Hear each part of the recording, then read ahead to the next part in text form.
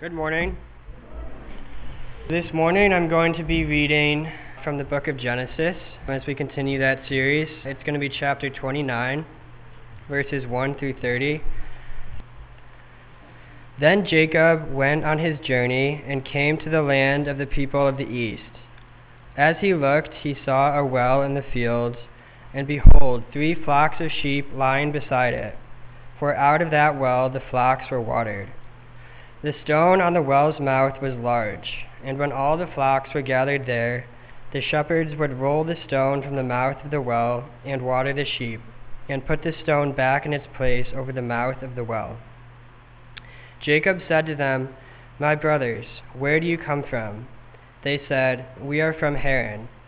He said to them, "Do you know Laban the son of Nahor?" They said, "We know him." He said to them, "Is it well with him?" They said, "It is well. And see, Rachel his daughter is coming with the sheep." He said, "Behold, it is still high day. It is not time for the livestock to be gathered together. Water the sheep and go, pasture them." But they said, "We cannot until all the flocks are gathered together and the stone is rolled from the mouth of the well.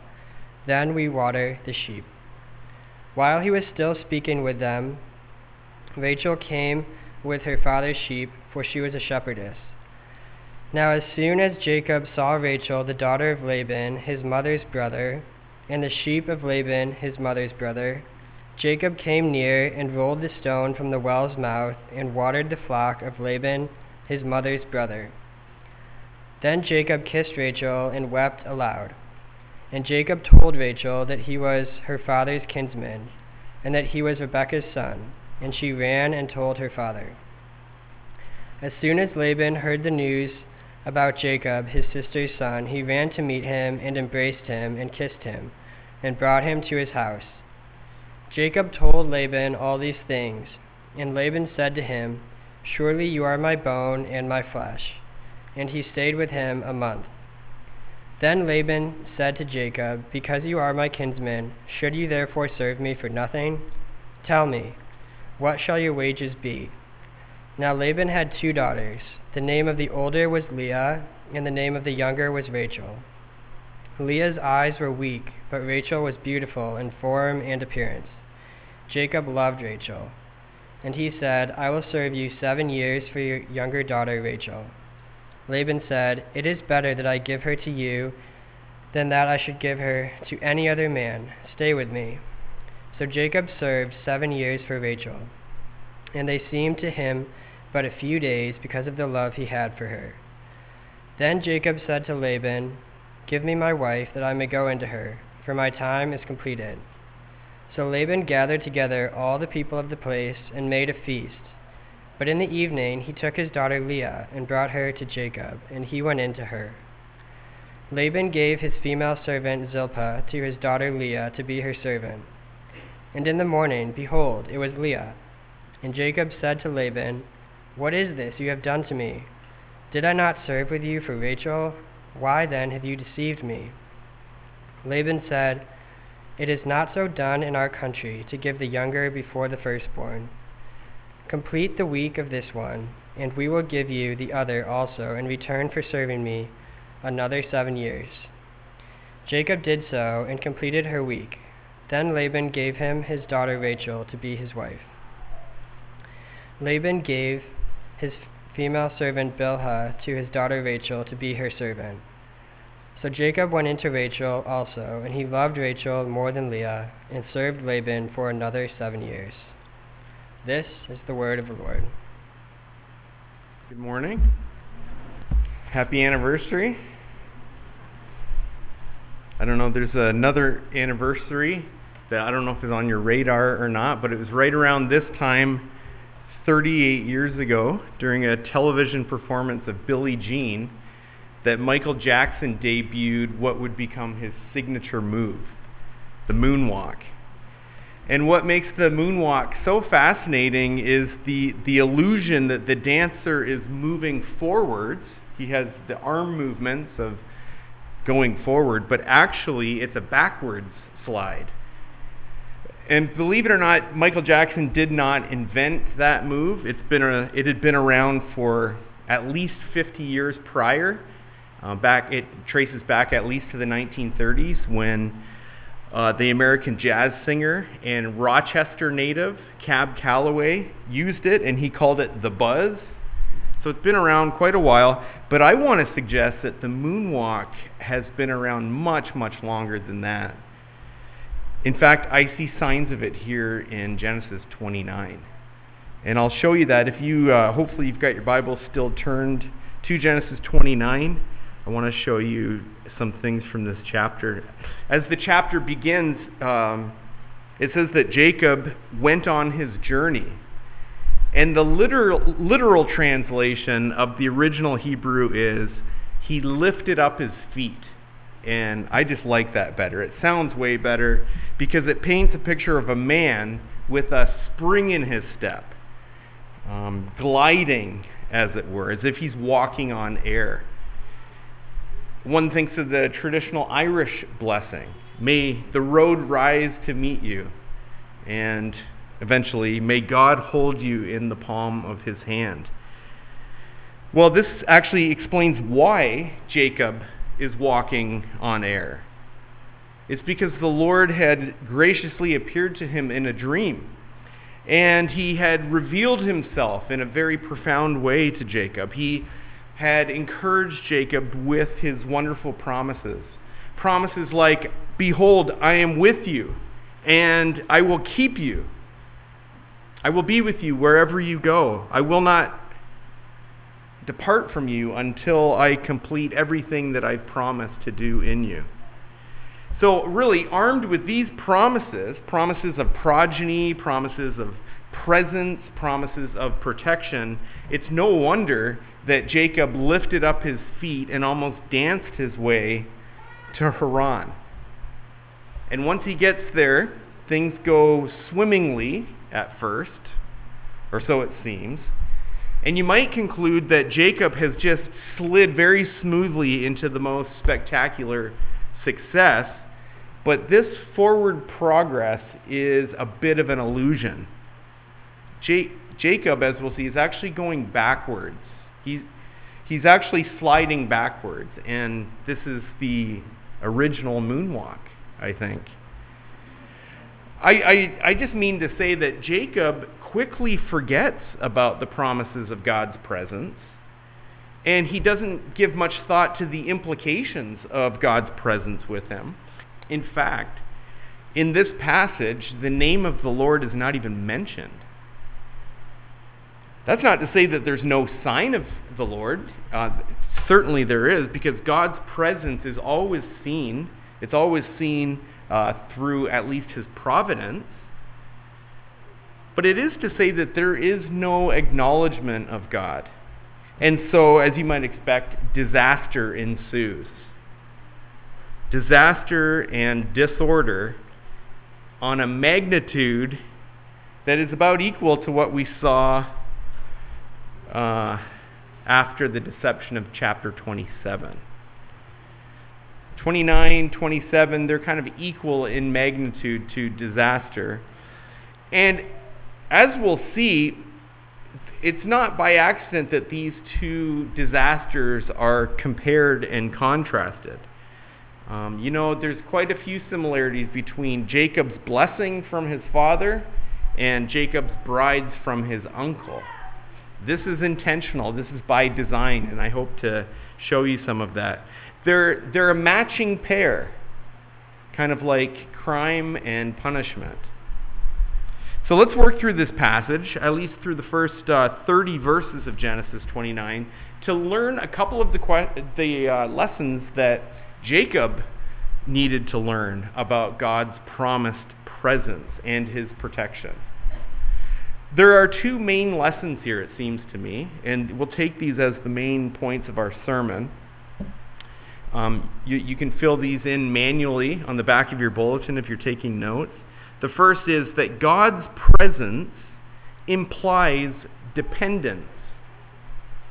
God's presence implies dependence. And second, God's presence includes discipline. God's presence includes discipline. We'll take these in turn. Let's look first at this point, this lesson, that God's presence implies dependence. Now, when the Lord says things like, I will be with you, I will keep you, I will never leave you nor forsake you, the clear implication is that we must be totally dependent on him. Indeed, the only reason that those kinds of promises would ring in our ears as good news is if we recognized our utter need of him, of his protection and his presence and his help. You know, when you're stopped off at the side of the road, pulled over with a flat tire, and some guy pulls up behind you and says, "Don't worry, it's okay, I'm here, I'll help." Whether that comes across to you as good news depends entirely on whether you actually need the guy's help or think that you need the guy's help. If you're a damsel in distress, or if you're a beta male wearing a romper, then those are going to be very reassuring words to you. Don't worry, it's okay, I'm here, I'll help. But if you know how to change tires, in fact, if you're in the process of changing the tire, and I mean, it's certainly a nice gesture, very nice of the guy to offer, but ultimately it's more of an inconvenience to have that guy standing over your shoulder. That guy's presence is not really comforting. In fact, it's a little bit annoying. But of course, we're talking about the Lord God here. This is who has promised to be with you, to keep you, to help you. We're talking about the Almighty King of the universe. We're talking about the one who is all-knowing and all-wise and all-powerful, the creator and sustainer of all things. When he promises his power and his presence and his protection, surely we would recognize how dependent we are, how desperately we stand in need of him, wouldn't we? We would understand the clear implication and understand it almost instinctively that we are entirely dependent on God for all things, such that without him we can do nothing. That much is obvious, isn't it? Well, yes and no. We agree with that in theory, but so often in practice we forget. Yes, there are certain times when we're brought really low, when we are made to feel our need of him in a profound way. In those times, the promise of God's presence and help is one that comforts us, and it buoys us and lifts us up such that we can go walking with our 10 feet off our feet, high in the air, 10 feet off a Beal. But after we've been walking in that strength for some time, we forget. We forget every time. We become self-reliant. We're happy to do the heavy lifting ourselves. Thank you very much. Our attitude is, I've got it. Thanks. Now, if you want a more realistic poem about how we view the Christian life, I suppose it would be something like the photo negative of the Footprints poem. Rather than seeing two sets of footprints for most of the trip down the beach and then only one set during the difficult times, we're actually quite happy with just the one set of footprints for most of the time, and those are our footprints. And then, yes, two sets during the difficulties, times when we know ourselves to be in need. That isn't that practically how we think the Christian life goes, or at least how we live it? So Jacob, he's lifted up his feet and he's moving forward, powered by the promise of God and the presence of God. But by the time he reaches Haran, he's going to slip backwards into self-reliance. How do I know this? Well, a couple of different ways. First, by comparing and contrasting two different wells and then two different stones. If you just kind of compare different wells and different stones, then you can better see what's going on. I think the narrator leads us in that direction. Take the wells, for example. One of our favorite kinds of stories to hear are stories about how married couples met. I'm sure we've talked about this before, but Jamie and I get asked this quite often, and we're always very excited to share, even though our story has a very familiar plot. The bottom line, it's all beautiful and wonderful, don't get me wrong, but the bottom line is we met at seminary through a mutual friend. So it's so common, it's almost a cliche. Everyone knows that that's why people go to bridal college, to get their MRS degree. And these days, many couples will tell their stories, and it'll involve things like Match.com or Christian Mingle or Facebook Marketplace or whatever. But back in the day, apparently, if you were to ask, say, a couple in the book of Genesis how they met, chances are they would say something like this: well, we were both just kind of hanging around a well. And the rest is history. Wells, the original meat market. All right, so who would have thunk it? Who would have ever imagined that? So singles, I hope you guys are taking notes here. Wells, that's where it's at, especially if you're looking for a long, tall drink of water. Anywho, you'll no doubt remember that this is where Abraham's servant met a wife for Abraham's son Isaac. It was at a well. In fact, this account is so similar to that one that it's clear that the narrator is inviting us to compare and to contrast the two accounts. Both cases involve beautiful young women. Laban is one of the main characters in each of these stories. In the first, he's the brother. Now he's the father. Both marriages are sort of consolation for a missing mother. That's another similarity. There's a ton of them, actually. I've just mentioned a few of the similarities. But what is most interesting, I think, are the contrasts. The contrasts. In the first case, a servant is acting on behalf of the potential groom and his father. And that servant comes with a massive entourage, all kinds of camels and expensive gifts. In this case, Jacob comes alone, he's acting alone, and he comes empty-handed.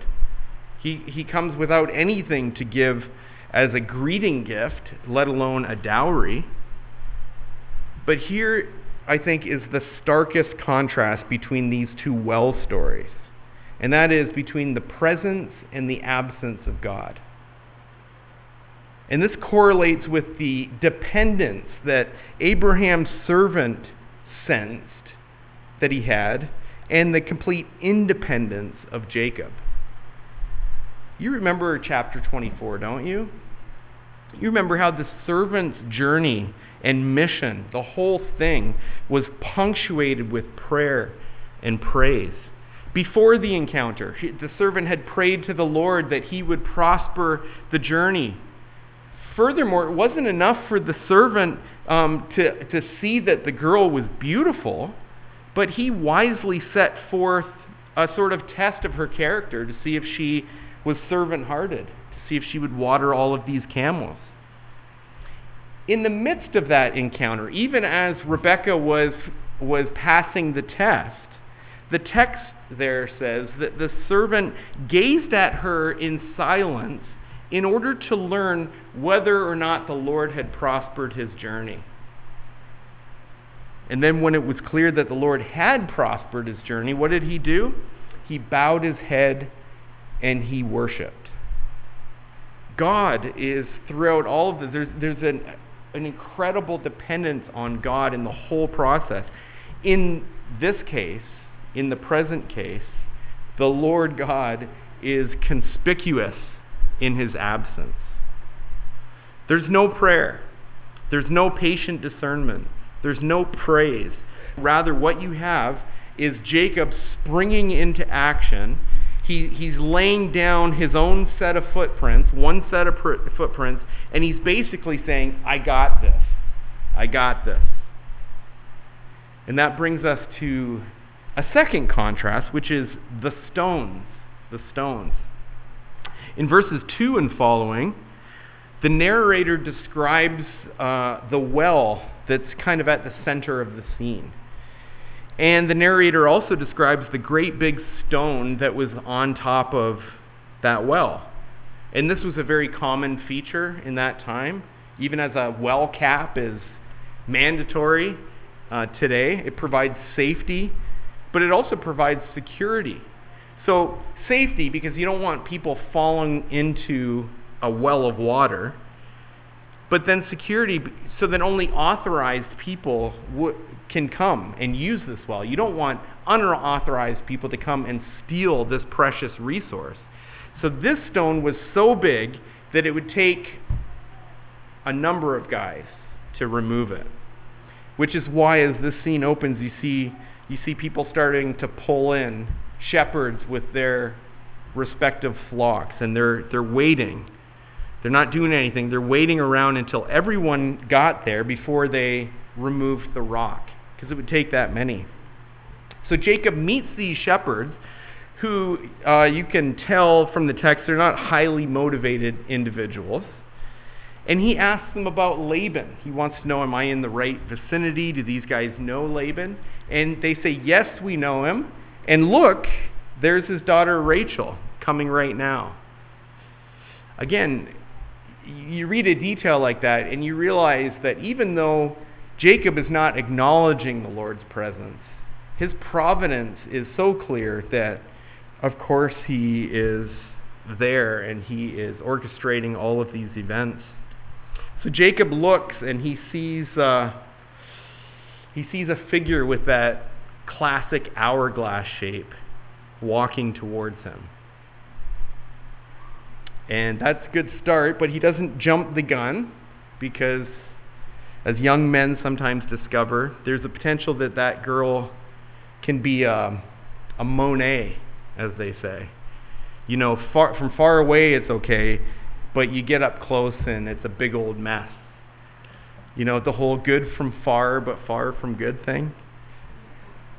Hey, what are you looking at me like? This is in the text, okay? Because sure enough, when Rachel pulls up with her flock of sheep, Jacob sees, good, she's beautiful in both form and appearance. So both check out, and that's good. But that seems to be the extent of his evaluation. Again, you see here, there's no test of her character, like in the last instance. There's no waiting on the Lord to discern if he had prospered his journey. There's no dependence on God. It's just a determination to plow forward in his own independence. And that's exactly what he does. In verse 10, we read that as soon as Jacob saw Rachel, he went to the well, single-handedly removed the stone. Remember, this is a job for a bunch of guys. And Jacob's like, no, I got this. And with his trademark determination and strength, he rolls the stone away all by himself, and he waters all of the flock of sheep.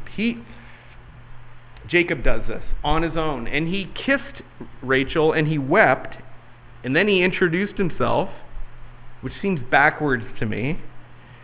But what do I know? Rachel doesn't seem to mind, and she runs back excitedly to tell her father what has just happened. Well, what has just happened? Consider the stones. Think about the stones. You'll remember that there was also a stone of great significance in the previous chapter. I'm talking about the pillow turned pillar. You remember that after Jacob realized and recognized that he had been in the presence of the holy God, He set up that stone that he had been sleeping on. He set it up as a monument. He set it up on end to mark the house of God, Bethel, and to memorialize the place where God was and where God had promised to be with him. This was a stone that represented the almighty presence of God. And now, in this very next chapter, we have another very large stone that is at the center of the story, but it couldn't be any more different. It couldn't stand for something more opposite than that. It was a stone that stood for the strength of Jacob. It memorialized his supposed independence and determination. I don't know if that's the kind of monument you want to have for yourself when you are a chosen servant of God. You should have seen it, Dad, Rachel right now is saying to Laban. He did it all by himself. But that's precisely the problem. Because that is not how the Christian life is to be lived. One of the many things that I've learned from my dear friend, Reed Ferguson, who's a retired pastor now, but he's famous for this saying, this truism. Reed says, the Christian life cannot be lived any other way than conscious, constant, deliberate dependence upon the indwelling Spirit. It's impossible. It's an illusion if you're living that way. It can't be done. The Christian's confession, if at our most soberest and honest, is this: I need you. Oh, I need you every hour, and not just the odd time that things get a little bit too much to handle, but every hour I need you. My one defense, my righteousness. Oh Lord, how I need you. That is the confession of the Christian life. Now, the preciousness of the Lord's promise of his presence presupposes that we understand our complete dependence on him. And we are so slow to learn this. Even when our plowing forward, our going it alone, results in a complete disaster, which it almost always does, and this is certainly the case with Jacob. Yes, this is a love story, and Jacob has found himself a haughty, but buckle up, because this whole thing is about to turn into a hot mess. And this leads us to our second point, which is that God's presence includes discipline. God's presence includes discipline. This is another lesson that we have such a hard time learning. When we hear God promise things like, I will be with you, I will help you, I will keep you, I will never leave you nor forsake you, that sounds very sweet to us because we hear it as Hakuna Matata, clear sailing ahead.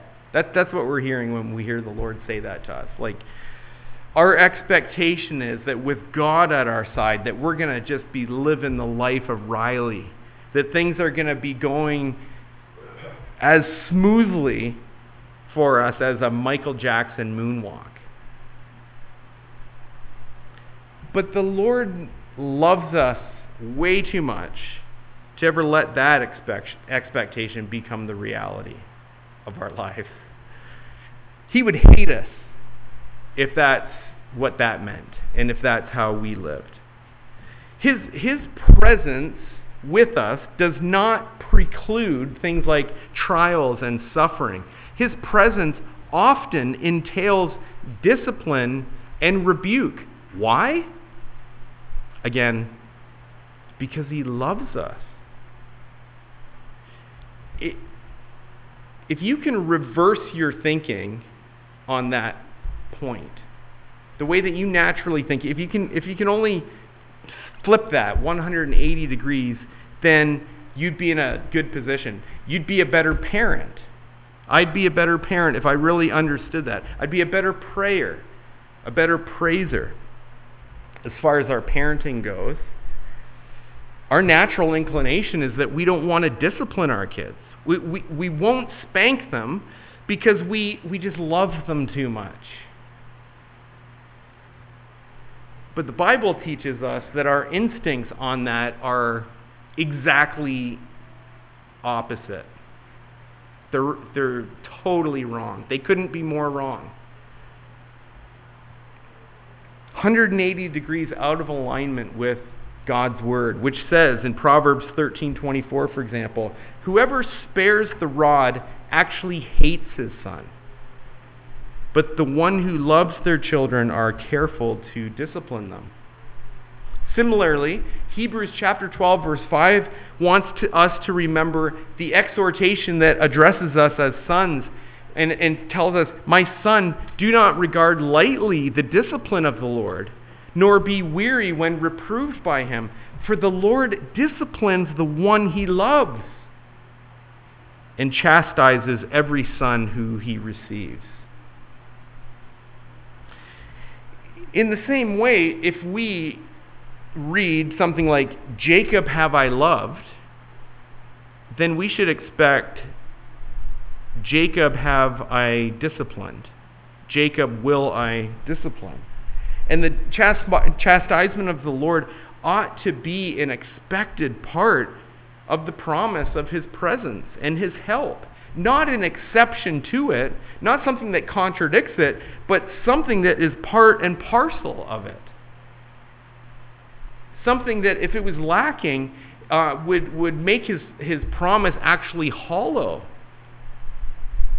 And sure enough, that's exactly what we find here in verses 13 to 30. The loving discipline of the Lord on Jacob. So, what is the tool that the Lord uses to discipline Jacob? Good old Uncle Laban. Now, when I say tool, I mean tool. This guy is a tool. And we've already come to know him a little bit already from the last time that he was involved in a marriage arrangement. And we weren't very impressed with what we saw from that guy. We saw him to be a phony, a manipulator, interested only in what he could get out of the deal. Well, it turns out that back then, he was on his best behavior. He was just the brother back then. Now he's the father. And if you didn't like him before, you're going to really not like him now. But now, here he is, running out of the house with lots of hugs and kisses. But he must have been very disappointed to discover that Jacob had arrived empty-handed. No camels, no money, no gifts of clothing and jewelry. He's got nothing. But Jacob has something of value to Laban, which is almost as good in his mind. He's strong. He's able-bodied. He's determined. He's a rock mover. So here we've got the potential for free labor.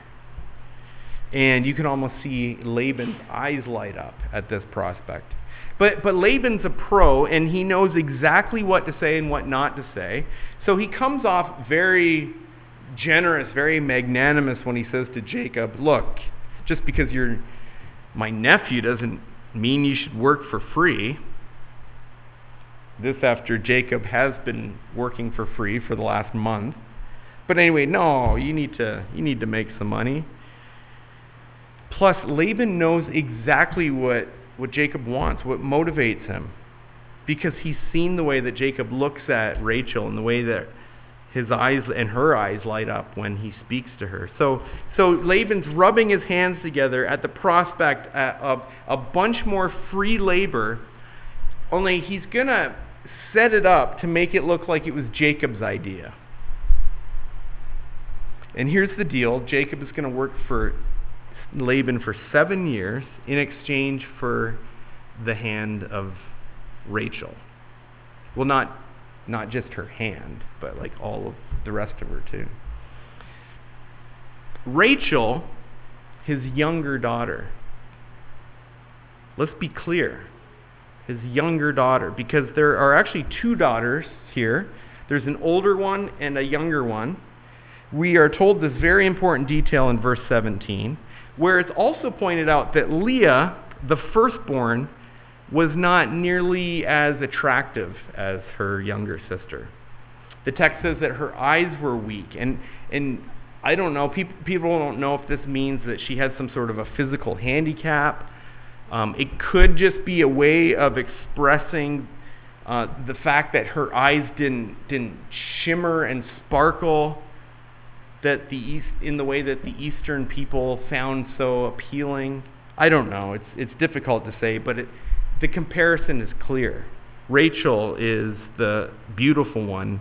Rachel is the loved one. And as far as Jacob is concerned, Rachel have I loved.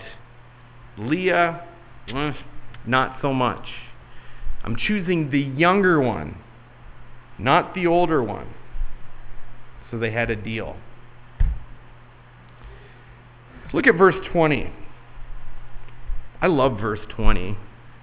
Maybe one of the most romantic lines in all of Scripture. It says, "So Jacob served 7 years for Rachel, and they seemed to him but a few days because of the love that he had for her."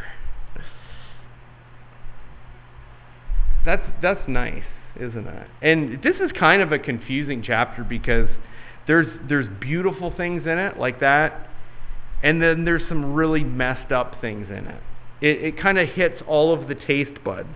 There's some salty stuff, there's some bitter stuff, some sour stuff, but then you get something like this in verse 20, and it's just super sweet.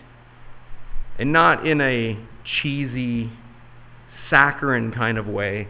No, Jacob really loved Rachel, and so fixated was he on the object of his affection that the years just flew by.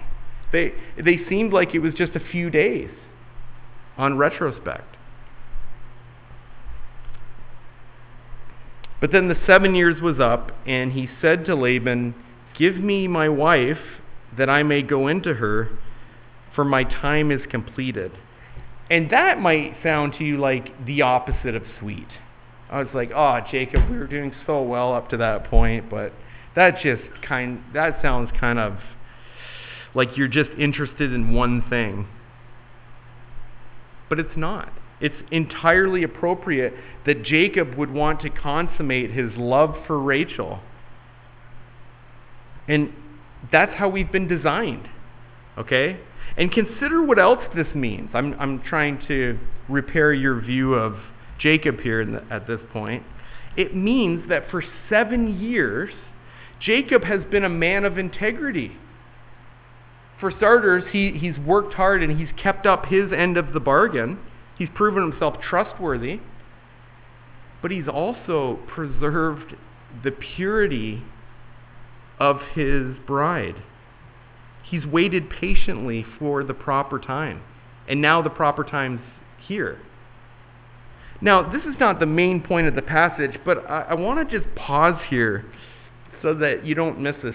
You young people especially, I don't want you to miss this. If you want a good story, something that when people later ask you, tell me about you guys, you're an awesome couple, how did all this happen? If you want a good story, which is a God-honoring story, then you're going to have to learn how to wait and to work. You're going to have to learn how to be patient and how to be pure. I know that this is hard because you've grown up in a culture where you get things within a day or two of ordering them. Okay, you don't have to wait for, you don't have to work for anything. It's all immediate gratification. It's just there at your fingertips. And we live in a time and an age where you ask a couple how they met, and chances are they'll say something like this. Well, we matched on Tinder. We literally both swiped right on each other's profile picture, and so I texted her, and that night we hooked up, and it went on and on like that for a couple of weeks. And then the girl interjects, yeah, but then you ghosted me. But then a couple weeks later, it was really sweet. He invited me on a date. We went out for coffee. It was like the most romantic thing anyone's ever done for me. Those are the kind of stories that you're going to hear. And I don't think you want that to be your story. Correct me if I'm wrong. Other people won't tell you this, okay? The other people will just smile and nod and go, oh, okay. But I love you enough to tell you that that is a stupid story. Sorry, Johnny. That, of course, the biggest thing is that it goes totally contrary to God's law and God's design. But I think you ought to know that if you're going to do it your own way, it's not an improvement. Okay? This is not the kind of romance that makes for classic literature. It's cheap and it's stupid. If it wasn't so heartbreaking, it would be laughable.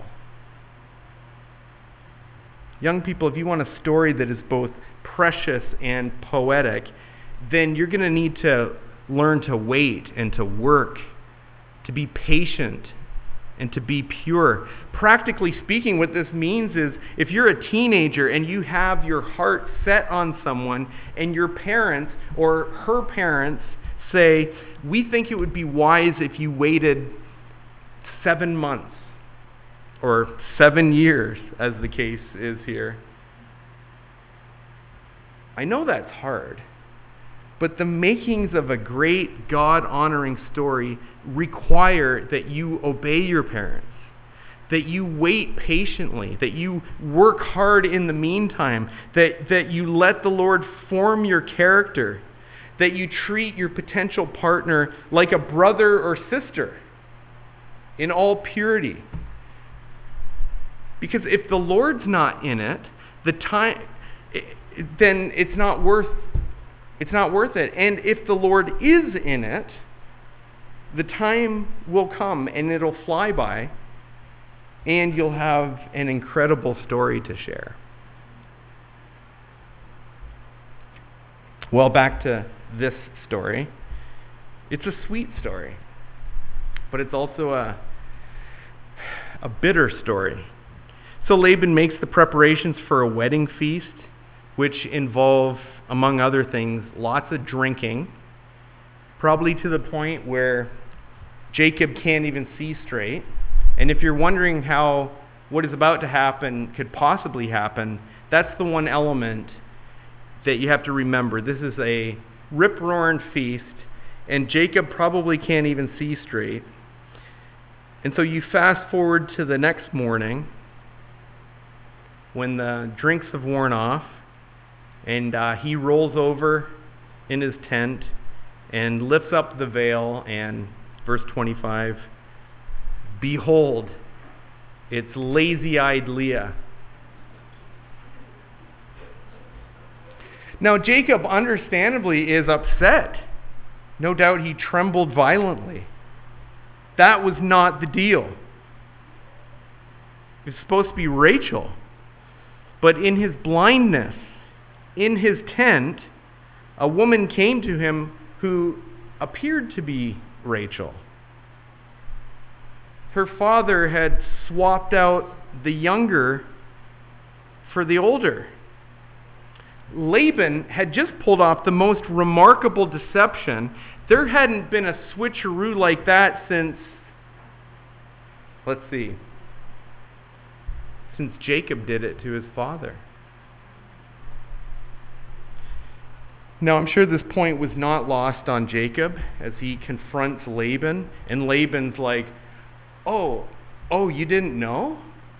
Oh yeah, that's customary in our country.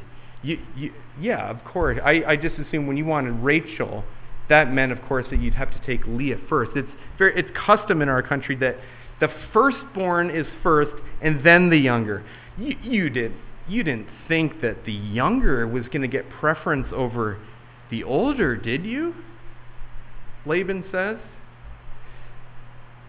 And with all of this talk about the younger versus the older and the rights of the firstborn, and with all of this playing dress up and all of this deception, I'm sure that when Jacob's anger wore off, he must have said something like, "Touché, Lord." You see, the Lord is present, but his presence often includes discipline. And he disciplines those he loves. He loves us way too much to let our sin go unresolved, to go undealt with. And many times, the way that he deals with us is on the basis of reciprocity. Reciprocity. That is to say, this is putting it far too crudely, but he gives us a taste of our own medicine. Not in a vindictive way, but in a purifying kind of a way. You know, this whole episode with Jacob stealing the blessing, that whole thing was an absolute disaster. And God is not going to be mocked. A man will reap what he sows. That's a biblical principle. That is all over Scripture. A man will, or a woman will reap what they sow. Although I need to explain that works a little differently. It's applied differently depending on your relationship to the Lord. So, if you remain a rebel to God, if you remain apart from him and insisting on doing your own thing, championing your own independence and going your own way, well, if you don't destroy your life in the here and now, this principle will certainly catch up to you in eternity. You're going to reap what you've sown. You've spent your life away from the presence of God. Well, you're going to have to experience the darkness and the horror of his absence and the presence of his anger and his wrath for all eternity in a place called hell. But there's good news found in the gospel of the Lord Jesus Christ, which is that if you repent of your sin, if you turn in faith and in trust and obedience to Christ, then you will be forgiven of your sins and you will be put in a right relationship with God, a fatherly relationship with God. And you ask, how is this possible? Well, it's possible by a slight tweak on the principle that one reaps what one sows. God has put forth his Son as my substitute. He lived and died in my place, such that he has reaped what I have sown, namely the punishment for my sins has fallen on him, and I have reaped what he has sown. His perfect record of righteousness has been credited to my account. This is the glory of the gospel, a tweaking of the principle of one reaps what one sows. Praise God that someone else has reaped what I've sown, and that I have reaped what he has sown. And that means that I or you, if you turn and repent in faith, will never face eternal justice and retribution for your sins. At the same time, the Lord is gracious to discipline me, to rebuke me, to mature me, to conform me ever more into the image of my dear Savior. And the way that he often does this is by helping me see the consequences of my sin. It's a gracious thing that Jacob has a Laban in his life. And the 20 years that is spent with this joker is going to produce maturity and righteousness in him. It's true. It's exactly true what Hebrews says, that for the moment, all discipline seems painful rather than pleasant, but later it yields the peaceful fruit of righteousness to those who have been trained by it. Brothers and sisters, I want you today to be encouraged by the promises and the presence of God. His presence with you implies that you are completely dependent on him. So embrace your weakness and accept your need and graciously turn to the help of the Lord. Look to him to lead and guide. Meet with him often in prayer and in praise and in patient waiting. Let the Lord be your help and your strength and your salvation. And be encouraged also in the fact that God's presence with you includes his loving discipline. So yield to it. Be trained by it. Be changed by it. And enjoy the peaceful fruits of it. Do this, brothers and sisters, for your own good, but ultimately for the glory of Christ. Amen. Amen.